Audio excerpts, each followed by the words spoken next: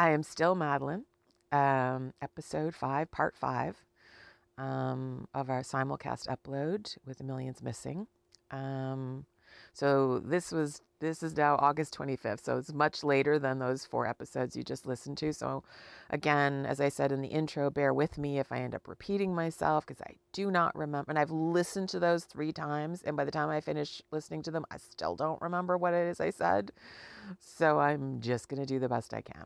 So in this episode, I am going to talk about the progression of my illness in a little bit more of a linear fashion. But even within that, it cannot be strictly linear because I obtained understandings later on that I'll sort of weave back, keeping in mind that a lot of my illness happened in my adolescence. I had no perspective on it.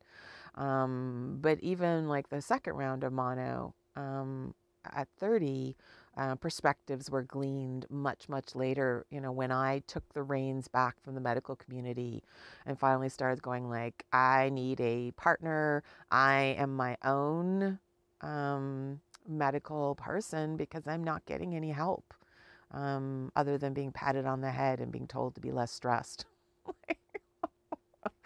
I mean, it's like when you ask a doctor what's wrong, like reasonably and calmly, and rather than them doing their job, their response is to say, be less stressed. Mm. I have thoughts and opinions on that one. So I do find all this extremely difficult to talk about. So I've saved one of my favorite stories for this episode. This will be it's the Red Feather Broth Saga. And this episode has part 1 and the next episode has part 2. So this is kind of the inception. And I think you may have already figured out that I probably adore Halloween. And if you have, then you're absolutely correct. Until very recently, if I'm going to an appointment, I'll still get dressed up on Halloween Day. I've become so energy limited that I've struggled even with that, which is a huge emotional issue because this is one of those moments that I really savor is Halloween. And but even back then, if nobody else was going on the actual day, I would still go out, which I was planning to do that year. And I decided that I would go as my interpretation of the color red. Because in theater school, we were embodying colors. I mean, theater school is weird. Let's be frank. Theater school is weird. Part of my audition to get in, well, audition, they do a monologue, and if you get through that hurdle, then they put you through a bunch of other hurdles. And one of them was, and I'm in the room with a bunch of other people thinking, this is how I go to university, because they split us up into E worms, E like the letter E, and oo worms. And if you were an E worm, you were supposed to look for the other E worms, and if you're ooh worm, the same. And so we're on the floor wiggling without our arms, looking, going like and ooh, ooh, depending on the worm you were. And and then the teacher says, and now I'm throwing you in a vat of acid, and we all had to die horribly. So, theater school is a weird place. They're really trying to like crack you open emotionally and have you access things. So this particular semester, they had us sort of accessing color, really playing with color. And I have this visualization where we're all we're all on the back, on the ground on our backs, with our legs pulled up so your back is nice and flat in a good position. And she's having us just sort of visualize a color. And I believe it was yellow, and she had us like visualize it around our solar plexus. And we just absolutely collectively peeled into laughter. I swear to God, we just laughed for like a half an hour. So I became very influenced by this idea of our emotional connection to color. So to me, this was a similar kind of exploration of color. And I think that's important to know because well, I won't jump too far ahead. I won't give you too much of a spoiler. Um, but even so, even the early stages of the creation of the outfit should have tweaked me to the reaction I was going to get to it, but it didn't. So I ended up, I don't know where you buy feathers from. But there was a bait shop, like a fishing bait shop in my neighborhood. So I wander in wearing this micro mini, like this 60s flowered micro mini that I got secondhand, and a gigantic pink hat. And I swear to God, the guy behind the counter, this like burly guy, I think he thought a unicorn had wandered into his shop. He's like, okay. So I said, "Did you have feathers?" And he's like, "Yeah, they're over there." So I get this big bag of, it turned out to be kind of this colored turkey feather, they said. So it's quite thick on the bottom, relatively thick, and then the end is quite long and thin and sort of like, floats a little bit. I thought, oh, these are so beautiful. Yes, I'll take those. And then I wait until the day to start really getting started. I had dyed an old bra and stupidly had chosen one that was mesh because I know nothing about sewing. So I'm sewing the feathers on individually, and I suddenly realized that I've really bitten off more than I can chew, because to cover enough of the breast to not get arrested was going to take me forever. So here I am on Halloween, madly sewing individual feathers onto a bra for 5 hours. And so I was heading out because I always liked to pick something. I loved to go dancing. Dancing was my life. I miss dancing so much. I can't explain to you. But there was this amazing funk band playing that night called the Bourbon Tabernacle Choir, and I love them. And so I finally got the bra done, and I put the rest of my costume on, and I jumped on the metro, and I got to the pub, and I'm basically threw my coat at the coat check girl and pushed my way through the crowd right to the front of the stage, thinking oh, phew. It's just the opening band still. Although I really like the opening band as well. So I like to dance right up next to the stage. So I'm right up next to the stage, and the lead singer is doing that pitter patter thing they do on the microphone, chatting to the crowd and whatnot. So hold on. I should describe what I look like. So I have done my makeup like a porcelain pale with a bright red lip, and I've slicked my hair back, kind of a la Addicted to Love, that kind of slicked back. I have a red feather mask, and I have it sort of pulled up a little bit, sort of sitting in my hairline so I can see. And then I have this sort of flowy red scarf tied around my neck that sort of hangs down the back and, sways behind me whenever I move. And the red feather bra. So let me explain. The feathers, once they were all on, I'd sewed them up, right? And so when I had them, they sort of fell forward into almost, if you took your hand from your chest, that's how far they stuck out from my chest. And they undulated like sea anemones. It actually turned out really good. And then I took a big piece of cloth, like a bustier, around my belly, and then a piece of crinoline to create a bustle behind me. And I had a long piece of shiny brocade fabric that I also bustled in the back. And then I wore green Doc Martens because I was dancing. That was all there was to it. And so this lead singer, he catches sight of me, and he just stops talking, and he goes, "Oh my God, I would be your love slave any day." And the whole of the bar turns around and looks at me. And this is the moment that it occurred to me that maybe my outfit was a little more outrageous than I thought. And that is part one, the birth of the red feather bra. All right. Whew. Speaking of birth of things, genesis of my disease. Okay, so at 12, I went to summer camp, and one of the other kids there had gotten over mono. And, as kids always share food and drinks. And so before, my family had some medical people in it. So because I knew she had mono, I even said to her, are you still contagious? And she said, no, the doctor said I wasn't contagious anymore. So I shared drinks, and like not a week later, I came down with mono. And it was really bad. I had a pneumonia so severe that they had to pound my back every night so I didn't suffocate in my sleep.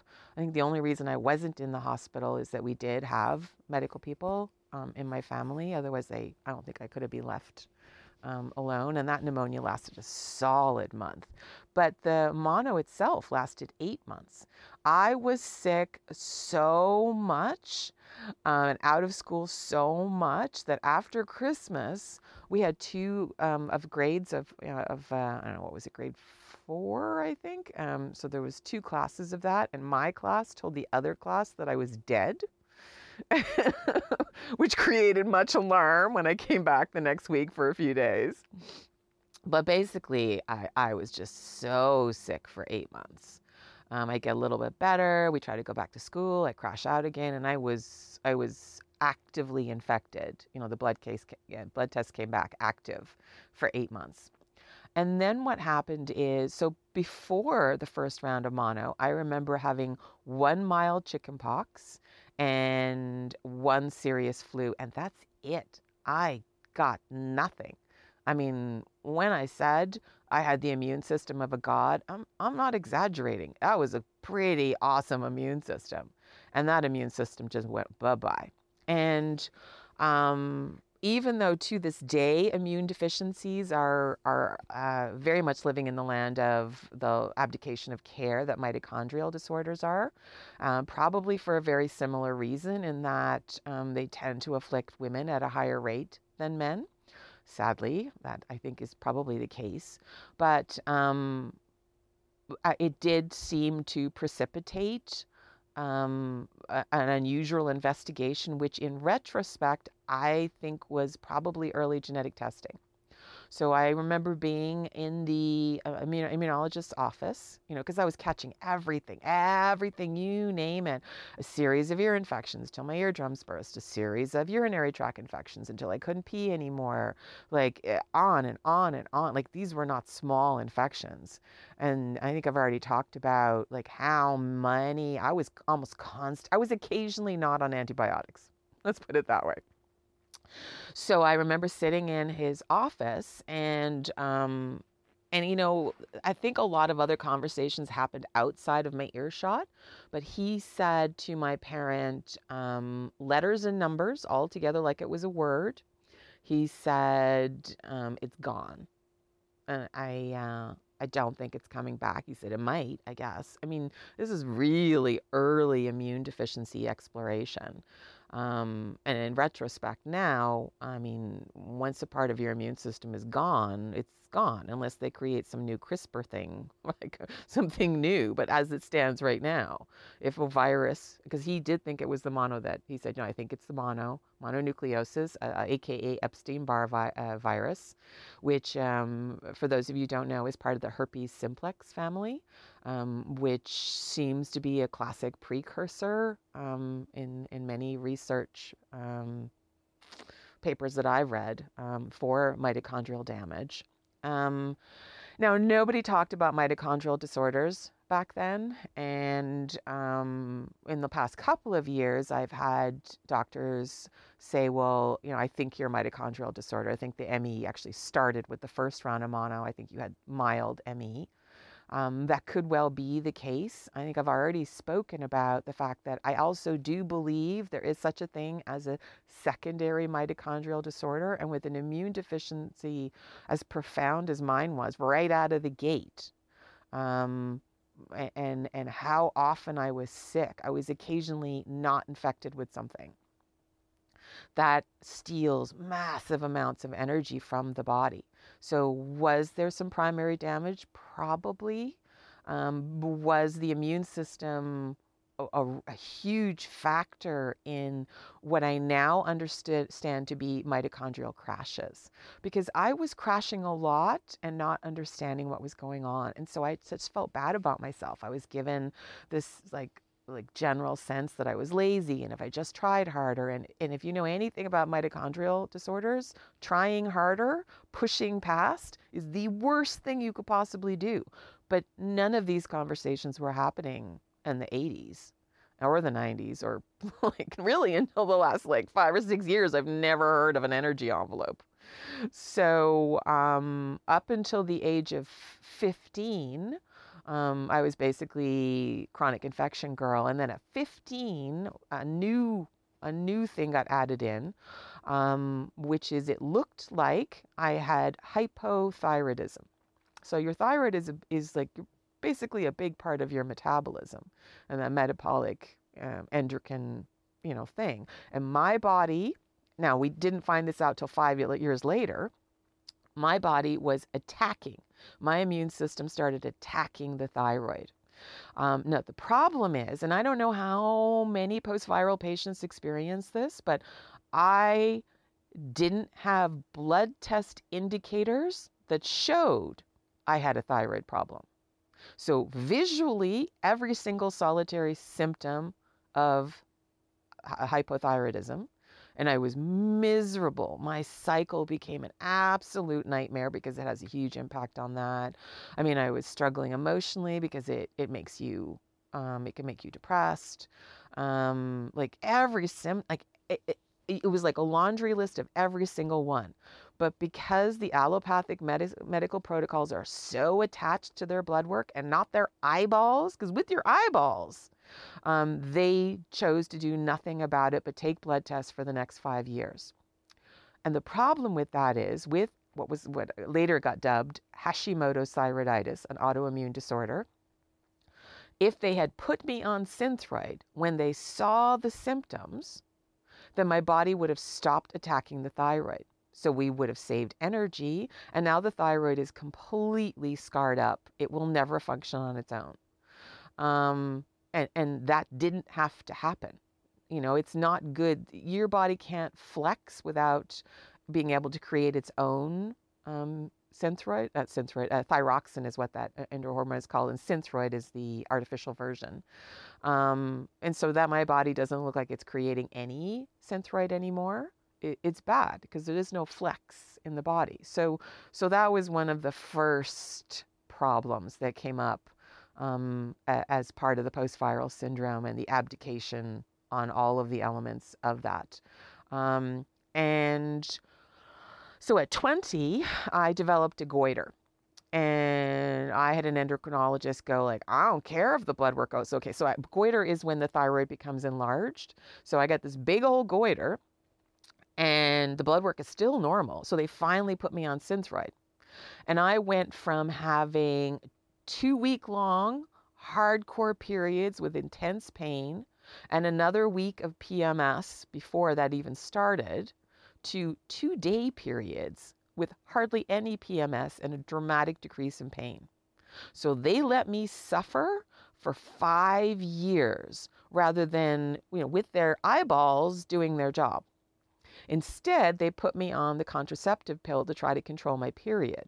Now, that, of course, is not a great thing to do because it can affect the body in a whole bunch of negative ways.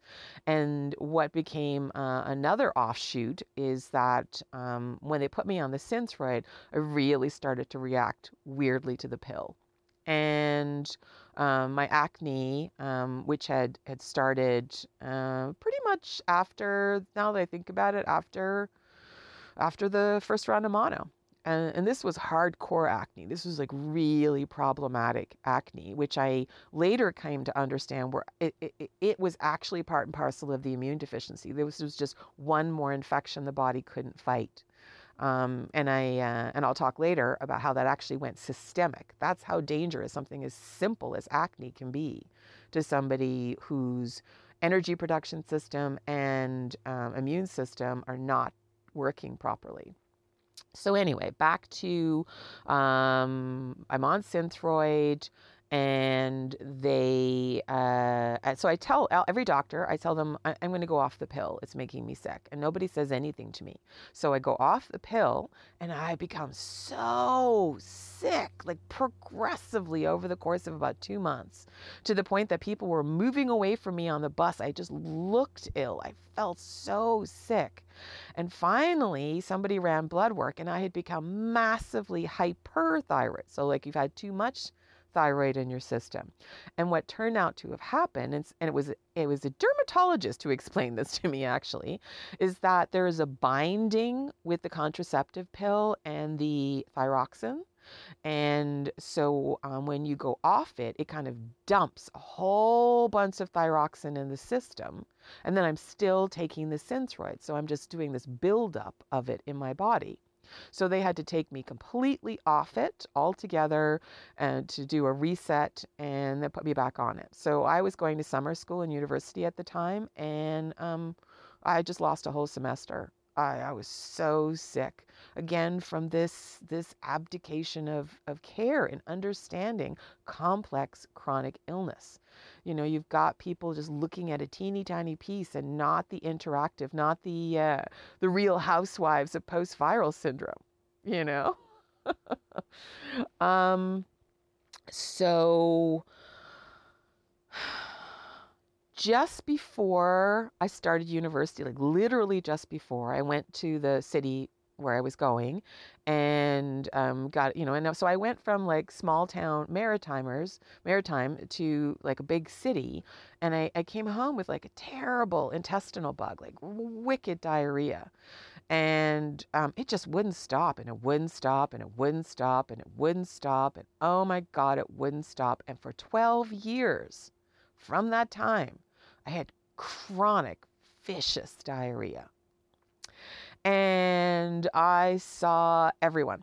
I saw like, and I think I might have already told the story about the GI guy with his hand up my ass who tells me to be less stressed because what we discovered 12 years after the start of this is that it was an autoimmune disorder.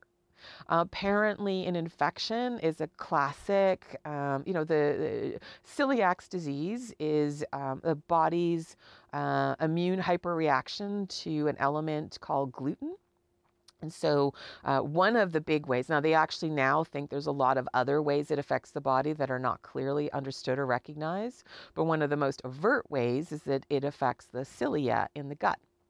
And so they're like little fingers in the gut that gives you the gut more surface area to absorb nutrition. So those flatten out completely. And there are children who are not diagnosed properly, you can actually die of starvation. Your body no longer absorbs nutrition properly at all. Now, they didn't even look for that. You know, there was no internet for me to discover it on my own, and nobody ever mentioned celiac disease. And part of that, again, is yet another atypical presentation, which is I now know that when I undereat, I retain water. So I look big, and it's non-pitting edema. So it's hard to identify as water. So in the same way with the Hashimoto's thyroiditis, the blood tests didn't fit their protocols. I visually didn't fit the protocols for celiac disease. And I also think that the starvation, like I have a suspicion of what the Hashimoto's thyroiditis might have been about, which is, think about it. The mitochondria are becoming more and more and more stressed. They're not able to do their job. And so the thyroid, that thyroid hormone sends out an ask for more energy, but the mitochondrial system cannot provide it. So the immune system steps in and starts attacking the problem as it sees it, which is this request for energy the body cannot produce.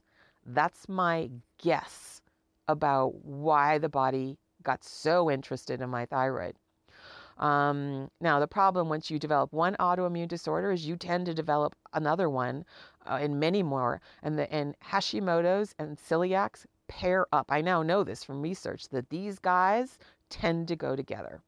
And so nobody was looking for them together. Again, both of these individually have had a fair bit of advocation. Celiac has become much more known lately, but the tests for that are still ridiculous and inconclusive in a lot of ways. So FYI. But I can't help but think that the thyroid issue and the celiac issue were having a real housewives moment with each other, because the more you starve, the less the body has energy, and so the more we may have more autoimmune hyperreactivity to the thyroid. And the thyroid, I believe in retrospect, was doing something called thyroxine resistance. So thyroid hormone is T4, T3, T2, and T1. Synthroid is T4, and the body is meant to convert it to T3. But if I'm starving because of the celiacs, then the body may go, well, no, we don't want that energy ask, and turn it back to T4, because Synthroid never totally worked. I remained cold. I remained symptomatic. There's a certain kind of, your face takes on more male features, if you will, partly due to the puffiness. And so it never really resolved until much, much later with they were trying out something called, and I will tell you more about this later, but it's important to weave this back for a moment. Metformin is a diabetes drug that kind of allows glucose to flow into the cell better. So we were attempting to manage the edema with the metformin, because for some people that really works. And instead, what we got was suddenly my thyroid hormones started working dramatically better. Like I became hyperthyroid. They started acting so much better, and we had to do a huge adjustment to them. So all these years ago, the celiac disease, and it may have been a pre-existing glucose uptake issue because of the mitochondrial disorder, but then you start starving it with the celiac disease. So you're really creating a perfect storm of damage in other areas with the, it's like the clash of the titans, like autoimmune system attempting to do things the main part of the system can't do is a lot like Hulk smash. Hulk smash. Like Hulk is trying to help, but we need like surgeon fingers, not like big Hulk smash. But that's what was going on. And I'm sorry, this is so complex. I mean, I know you guys might be glazing over a little bit, so please bear with me. All right. Throughout about 17, I stopped sleeping. I think many of you may know that insomnia is a hallmark of mitochondrial disorder in ways they don't really understand, probably to do with facets of brain damage that the virus may have done, or the progression of the illness. Like, it's really hard to know. And again, I do suspect all 4 pillars started in a mild form, at least 3 of them in a mild form. The multiple chemical sensitivities, the fibromyalgia, along with the mitochondrial and immune issues. So it's a little hard to parse what might have been going on back then, because fibromyalgia as the hyperactivity of the brain, that has some insomnia factors in there. I have forgot. Let me just roll back for a moment on the multiple chemical sensitivities. I became sensitive to everything, to nickel on my skin, like contact dermatitis, allergies, you name it, I became sensitive. And that's flexed and bowed a little bit. It seems like when the mitochondrial system is doing a little better, the multiple chemical sensitivity experience seems to settle. I'm not sure what the skinny and the scoop is on that. I don't know if it's because it's giving the immune system more juice and then it's less hyperactive in some ways. I don't know if I can just handle the effects of chemicals a little better. It's not every chemical, but it's definitely worsened over the years. I was having really, really, really bad, and forgive me guys, but this is what happened, vaginitis. And they ran every test you possibly ran until a dermatologist said, I think you're having a contact dermatitis to the soap you're using in your shower, and your laundry soap, and your toilet paper. So we shifted those, and what had been almost a chronic infection from the age of about 16, 17 suddenly settled. So, I mean, to be constantly infected in one of the most sensitive parts of your body because of the multiple chemical sensitivities creating a contact dermatitis. And this is why it's so important. I mean, I'm going to roll forward for a moment. When you look at the lack of supports for PWD on assistance, persons with disability on assistance, every single solitary facet of my illness has its own expense, and if that isn't properly managed, it real housewives it with the other issues. So the immune issue got itself absolutely skyrocketed because of a contact dermatitis with the soaps I was using and the toilet paper I was using. So, okay, what else was happening in that between the first round and second round of mono? I was experiencing a lot of self-doubt because in university so we were doing plays and, it's very high energy, and then I would crash. I would absolutely crash. And I would say to myself, oh, you're lazy. Just like, look at you crashing again. And like, and I was getting that feedback from my family as well. And I just felt so bad about myself because I thought this was some emotional deficit of mine, not understanding that this was a biological deficit. This is a biological issue based on that first round of mono. There was no connection of that thought or information, and I felt really bad that I wasn't really able to hold a summer job properly the further I went into university, because I'm working so far outside my energy envelope. I mean, like, so far. And I'm pretty sure I talked about the theater summer camp that I went to when I was 15.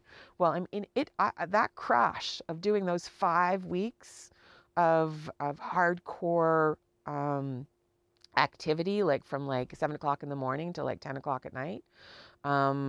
I crashed out for years after that. Like, it took me years to sort of kind of bounce back.